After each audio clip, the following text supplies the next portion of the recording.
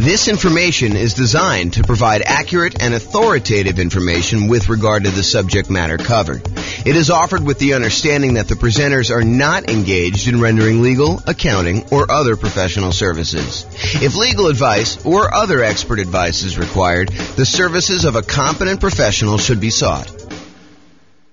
Welcome to the Denton Real Estate Investing and Real Estate Financial Planning Podcast.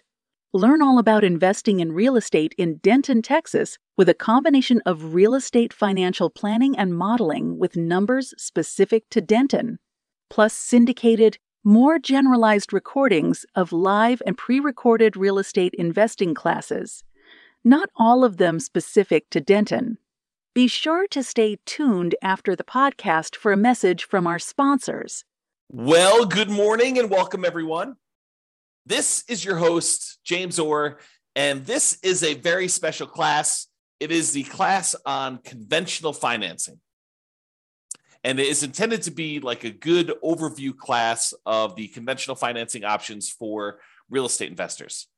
And honestly, we've covered a lot of this content elsewhere because some of the times when we talk about low down payment options, we talk about conventional financing as an option there as well, because you can put 3% down for the, whatever it is, Home Possible or Home Ready loan. I forget what the name of it is, or doing a 5% down, kind of like normal owner occupant down payment when we talk about the strategy that house hackers or nomads could use as real estate investors in order to do financing.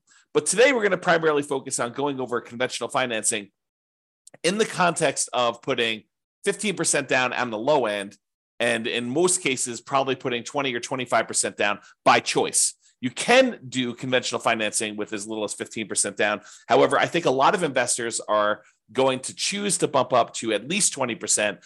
And I think in a lot of cases, which we'll cover in a separate class, you will opt to go from 20% to 25% because the interest rate's going to improve quite a bit. And you're also going to be borrowing less money, so the cash flow will improve. So one of the kind of strategies for improving cash flow, we're kind of in this market where prices have gone up very rapidly over the last few years.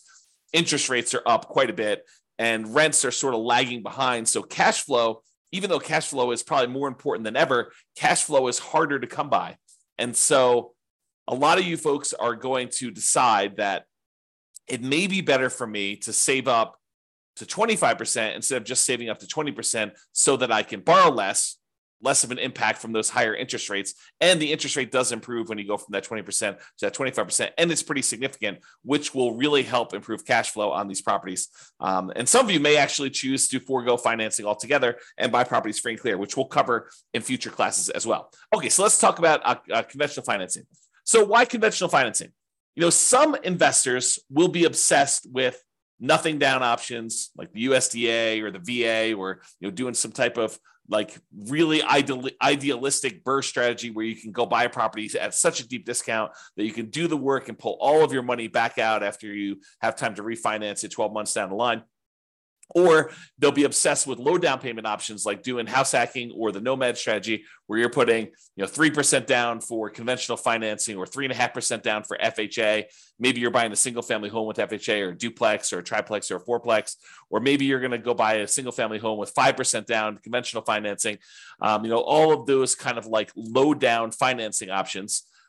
So there'll be some people that are obsessed with that. And some of you guys will be doing that out of necessity, that you don't have down payments. And I totally understand that. If you're just getting started, and you're trying to kind of amass, if you're familiar with my concept of that first 100K, sometimes you really need to get started and you're willing to take on additional risk by doing some investing with nothing down or low down in order to get into that first property. However, about 1/3 of all real estate transactions are purchased for cash. And here is the latest Redfin data going through, I think pretty much March, if I'm not mistaken. That definitely shows January of 2023 on here, but I believe it's actually just not showing enough granularity for you to see that it's going through to March. But it shows you what percentage. And so you could see going all the way back to 2011, which at this point is 12 years ago, you could see that it kind of fluctuates. The share of U.S. homes purchased with cash. And so you can see that, it's just over 30% there. We kind of peaked out at whatever this is, 37% or so in the 2013 sort of era. And you can see that there's, a little bit of movement here, but the low was about 20% of properties being purchased with cash. And that was in April of 2020, which when interest rates were really, really, really low right after COVID, it doesn't surprise me that a lot of people decided to finance properties then. When you can get a 3% interest rate on buying an investment property or 3% interest rate buying an owner occupant, or lower than that if you're buying an owner occupant, I think we were seeing really, really low around that time. It wouldn't surprise me that cash purchases were at all-time low.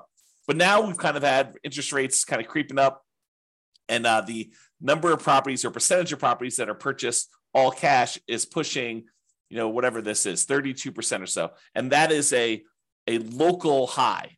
We're basically for the last 9 years, that is the highest we've seen all cash purchases, which if you ever see me do my presentation on how much longer it takes to achieve financial independence, if you wait that really, really, really long time to save up enough money to buy a property all cash, then you buy that property all cash and you save up to buy the next one all cash. And you kind of do that as your strategy to acquire rental properties as quickly as you can, even though it seems like it's really, really long. It's not that much longer than if you save up and put 5% down or 20% down or 25% down in order to buy rental properties, because the cash flow on an all cash purchase is significantly better than the cash flow you're seeing on a 5% down or 20% down or 25% down sort of purchase. And so you get to financial independence not that much slower, in some cases maybe even faster. So I'll do another class on that coming up here, but realize that it's not as bad as you might think to do all cash as a strategy. Okay, so with that being said, about 1/3 of all these are purchased for cash, and that's been pretty consistent. And there will be investors seduced by the siren song of creative financing.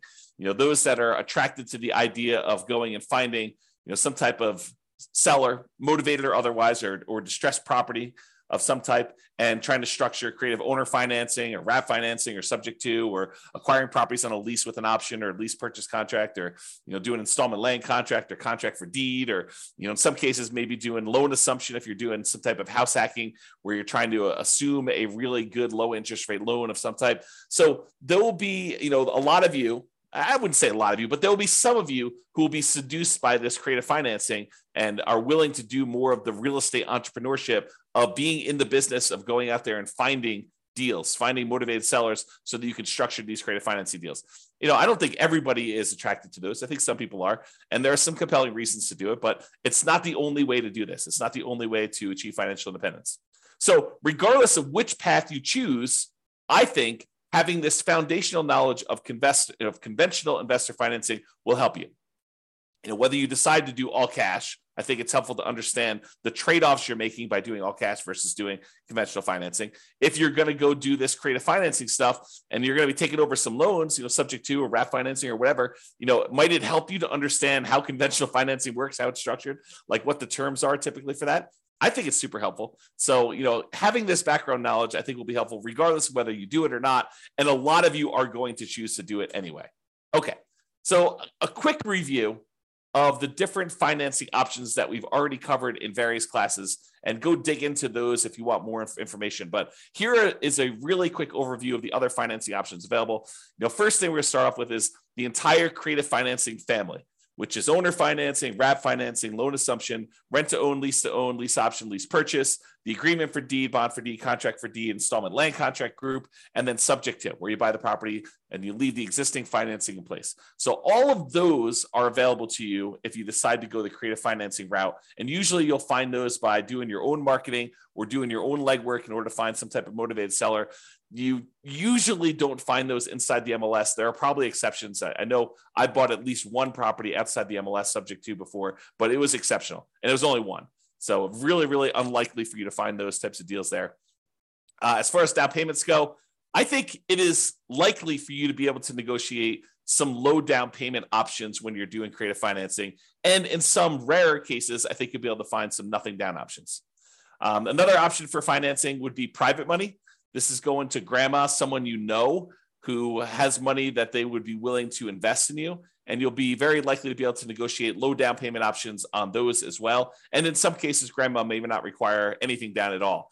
I would say it's based primarily on relationship and trust and a little bit of negotiating, and the quality of the deal can definitely help, especially with certain private lenders, depending on who you're talking to. The kind of complementary group of financing to private money is hard money. Hard money is money from people who are in the business of loaning money secured by real estate. You are very likely to be able to negotiate a relatively low down payment option with those. In some rare cases where you have an exceptional deal, you can probably be able to negotiate a nothing down option with some hard money lenders. It's usually based on the quality of the deal and maybe a little bit of negotiation. And generally for the hard money, we're talking about commercial properties only. By commercial properties, I mean a property you are not moving into yourself. So it's really hard to do a hard money loan on a property you're moving into, usually because the hard money lenders do not want to get involved in the consumer loan regulations. And so they only want to do loans where you are not moving in. So typically not good for house hackers or nomads if you're trying to do some type of hard money. Private money, you could totally work with those, and creative financing could totally work with those. But hard money is probably going to be a no-go for trying to structure any type of owner-occupant situation with those. And then the typical ones we use for house hackers and nomads, VA financing. It's a nothing down loan option. It requires you to have VA eligibility, which requires pretty much that you've been a veteran. It can be used for single-family homes, duplexes, triplexes, or fourplexes. It's one of the 2 loan programs that we can easily use for nothing down or low down in order to acquire those multifamily properties up to 4 units. The other one being FHA. So a VA is a pretty good option if you're trying to do house hacking and nomad. I think that's probably one of your first choices for the first loan you get, if you have that eligibility. If you don't worry about it. Move on to the next one. USDA financing is also nothing down, and it requires that it be a rural property. You'll need to check the USDA eligibility map on their website. Just do a search for USDA eligibility map in Google, and it will show you the USDA's website where you can actually go and check to see if a property is considered rural for the sake of getting a USDA nothing down loan on that. So it's not usually going to be in major cities. It'll be on the outskirts. So you may have to drive. So if you're really looking for a nothing down loan program, it may mean that you're commuting to wherever you work or anything like that in order to be able to get the nothing down option, which is completely fine. That is a sacrifice I think a lot of investors are willing to make and should be willing to make. So those can only be used for single family homes and is nothing down loan program. Then there's FHA financing. That's usually 3.5% down. You can put more down, but I'm showing you the minimums. And FHA is the other one that allows you to buy single family homes plus duplexes, triplexes, or fourplexes in order to acquire those properties. Especially if you're doing house hacking or you're doing nomad strategy, both of those work great for those.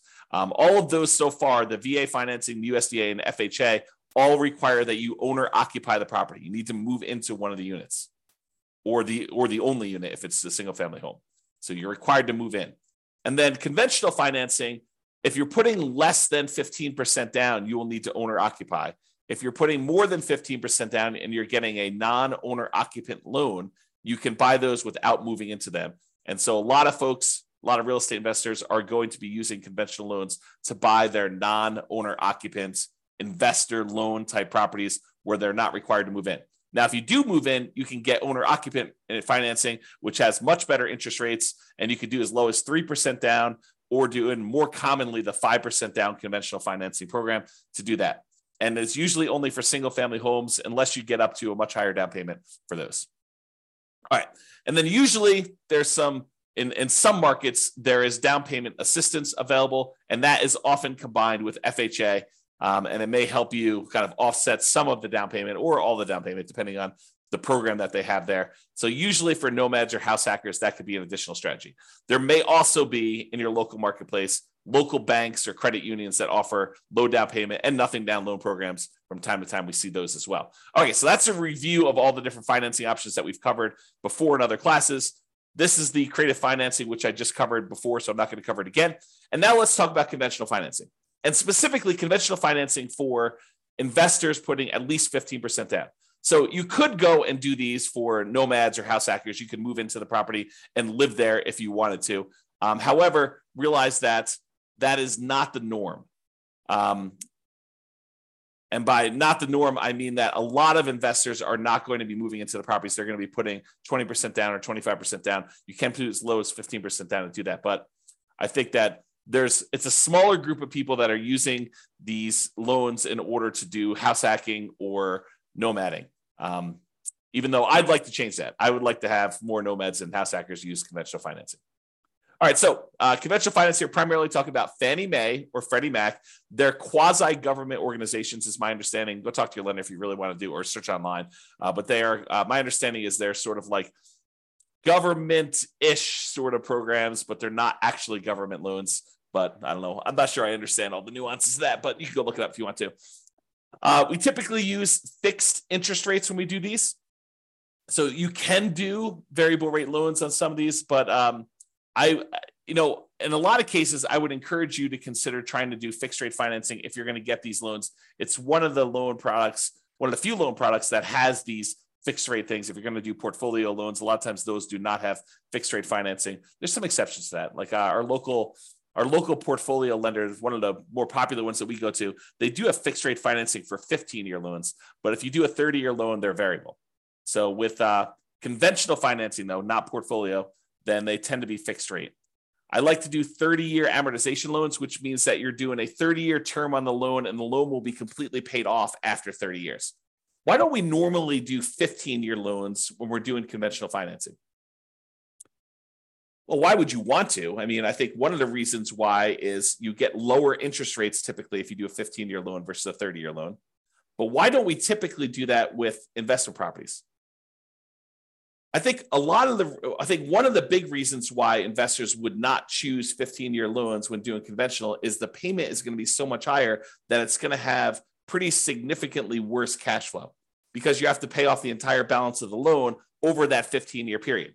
So that's, I think, one of the reasons why people don't do it. Although some investors, especially investors that they have a lot of income from their job and they're able to handle that worse cash flow on their properties, especially if they're trying to do some type of early retirement or they're starting later and they have a very limited time until they get to their kind of retirement age. Some of them may choose to do 15-year financing, although in most cases, when I've talked to clients in the past about the differences between 30-year and 15-year, I tend to explain to them that why don't you do a 30-year loan?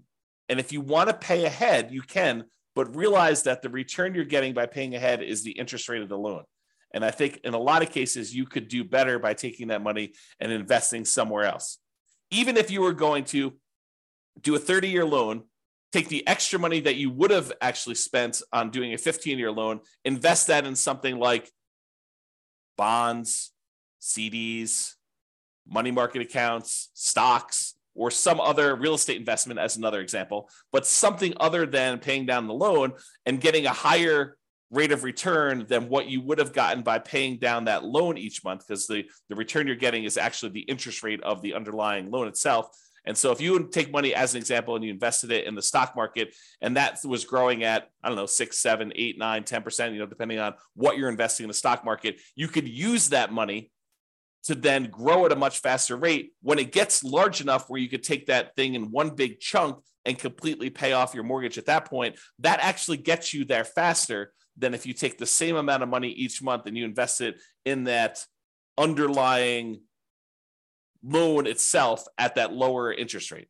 Now, if the rate on the loan is actually higher, then it might be faster for you to do that. But if the interest rate on the loan that you're paying off faster is lower than what you can get elsewhere, it'll tend to be faster if you actually do the investment elsewhere. There may be additional risk that you're taking on. You're introducing the new risk of investing in stocks that when you do that. But I think a lot of folks believe that over a long enough period of time, that risk is a worthwhile risk to take for the return that you're getting.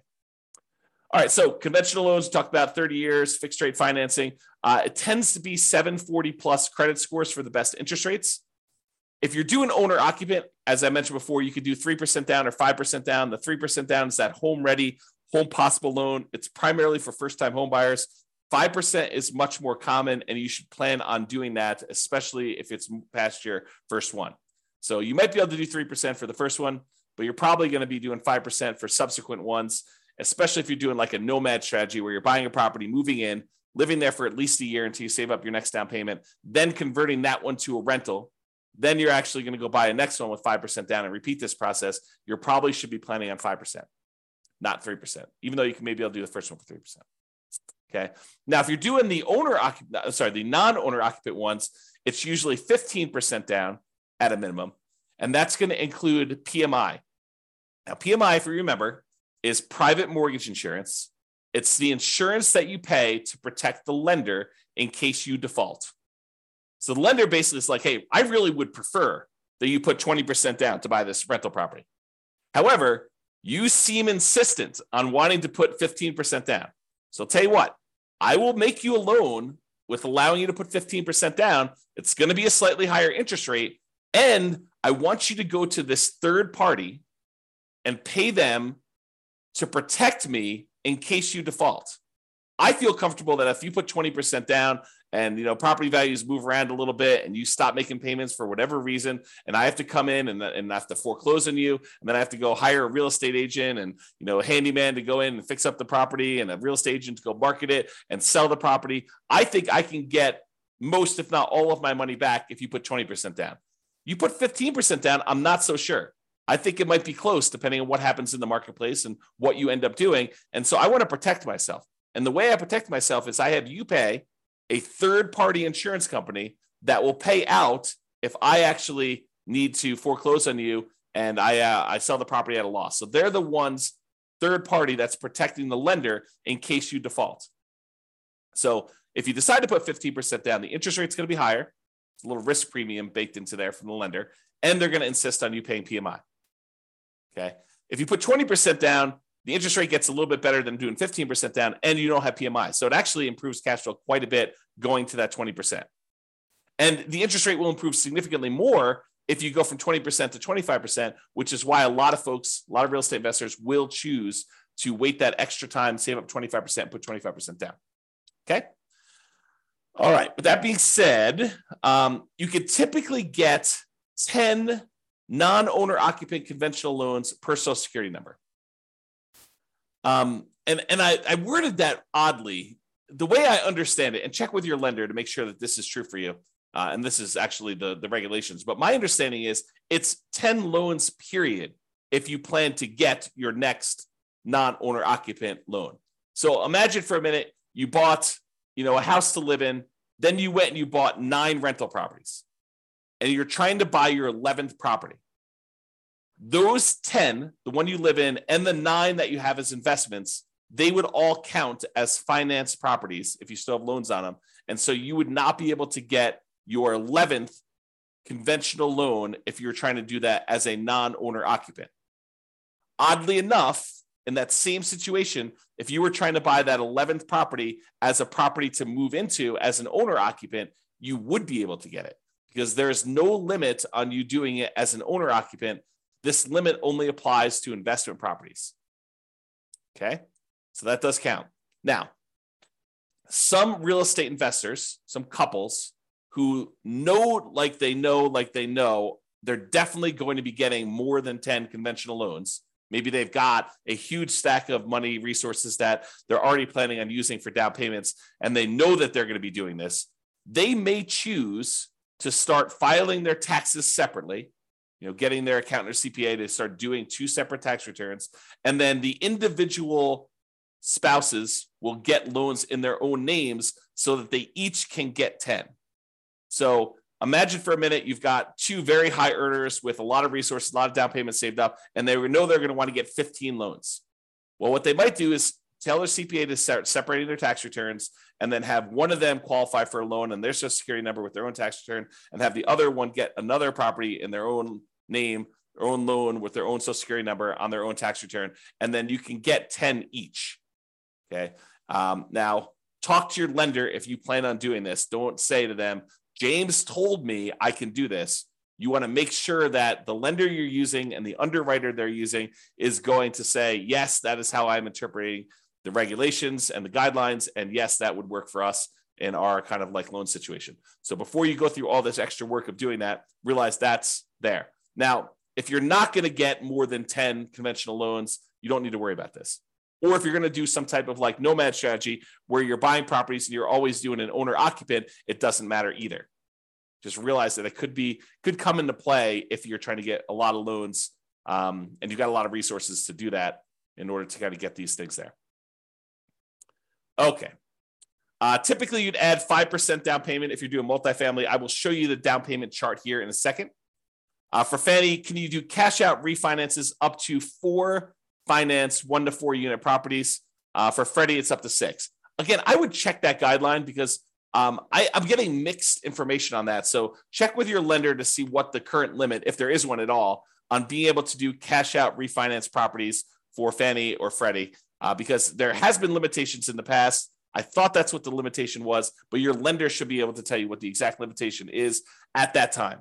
So if you're going to go do it, make sure you do this. And this comes into play, if you know that you're going to do a cash out refinance and you're about to buy your next property, maybe check with your lender and say, hey, should I do this cash out refinance before I buy my next property? Because am I going to be limited in being able to do it after I buy the property? So you're being put on notice. You're being given the information so that you don't make this mistake, right? This is like a heads up. Hey, before I buy a property, maybe I should check to see if there's any other ones I plan on doing a cash out refinance for, and check with my lender to see if I should do that before I go buy this one.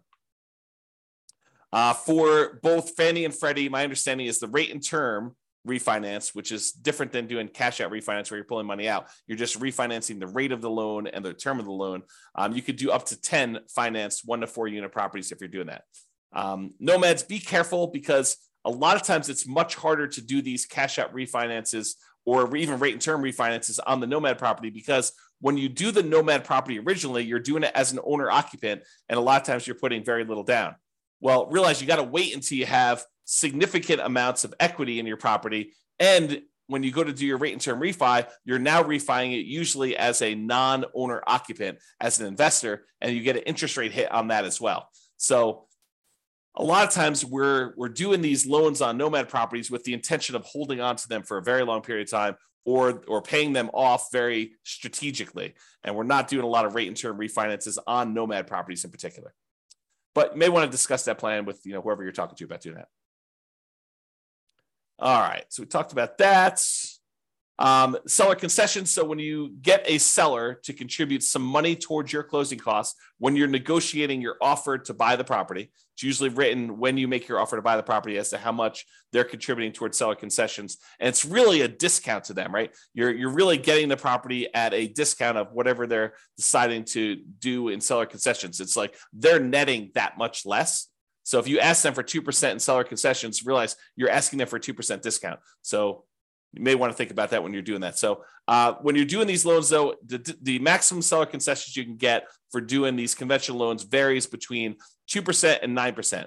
It's usually 6% with 20% down, or 2% for the non-owner occupant loans if you're going to do that. So 6% down with 6% seller concessions, 20% down owner occupant, or 2% for non-owner occupant. There's a separate chart for doing that. I don't know if it's on the next slide or not. I think there's a separate chart in the underwriting guidelines, or talk to your lender. Your lender can give you that. The most common conventional loan is the 20% down. It's for investors. So that's probably the most common one to do if you're doing investor loans, putting 20% down. You can do 15% down, but realize you're going to pay a penalty for that. I think we talked about that before. All right, so let's talk a little bit about the desktop underwriting version 11.0 standard eligibility requirements for conventional financing. And this just walks you through. This is directly from the underwriting guidelines. You can look this up online, look up Fannie Mae underwriting guidelines or selling guidelines, or the Freddie Mac underwriting guidelines, and you'll see different charts for different situations. I just pulled out one of them for probably more common, or call your lender and actually get your lender to walk you through what your situation is here. But they're usually using something like this. So there's a section here for principal residence. We covered that in a previous class. I'm not going to cover that today. There's a whole section here on doing second homes, which is a little bit different. Usually it's about 10% down for doing those on a purchase. And then you have this whole section for investment properties. So if you're buying a single unit, not a duplex, triplex, or fourplex, you could do as little as 85% down. I'm sorry, 85% loan to value, 15% down for a fixed rate mortgage and adjustable rate mortgage. So you can get both of those options with a single family home. If you're doing a duplex, triplex, or fourplex, they require 25% down. That's what this is showing here. Okay. So that's the kind of like lowest down payments maximum loan to value is another way of saying that for doing that. And this shows you the limited cash out refinance for 1 to 4 units. You can only go up to 75% loan to value for doing cash out or doing limited cash out refinances. For cash out refinance, like the full version, you can only go up to 75% loan to value for a single family home. If you've got a duplex, triplex, or fourplex, you can only go up to 70% loan to value for those. So those are the limitations there. All right. So in conclusion, there are several financing options, including nothing down and low down options, which we've covered a little bit today, but mostly in the previous classes where we had the nothing down loan options or the low down loan options. And despite investors obsessing about nothing down, low down, and creative financing, about 1/3 of all transactions are cash. And many of the other ones remaining are going to be conventional financing. I think having a really good working knowledge of conventional financing is foundational and will serve you regardless of what type of financing you opt to utilize, especially if you're going to do conventional financing. So that's all I got for you today. I hope that was helpful. Just kind of a good kind of like conventional financing primer or conventional financing 101 to give you an overview of how conventional financing works and kind of where it fits into the overall financing picture. This has been James Orr. Hope you have a great day. Bye-bye for now. With home prices up, mortgage interest rates up, and rents up, but not quite enough to counteract the higher prices and interest rates. Cash flow on rental properties in Denton is harder than ever. Book a call with the Real Estate Financial Planner to apply our proprietary 88 strategies to improve cash flow on your rentals. See the show notes for a link to schedule your call and improve your cash flow today. If you're a real estate agent, lender, or professional in Denton that wants to help our real estate investor listeners, consider reaching out to learn about collaboration opportunities with this podcast. We'd love to add more value to our listeners by having you assist our investors buy, sell, and finance their real estate investments. See the show notes to schedule a call to discuss collaboration opportunities.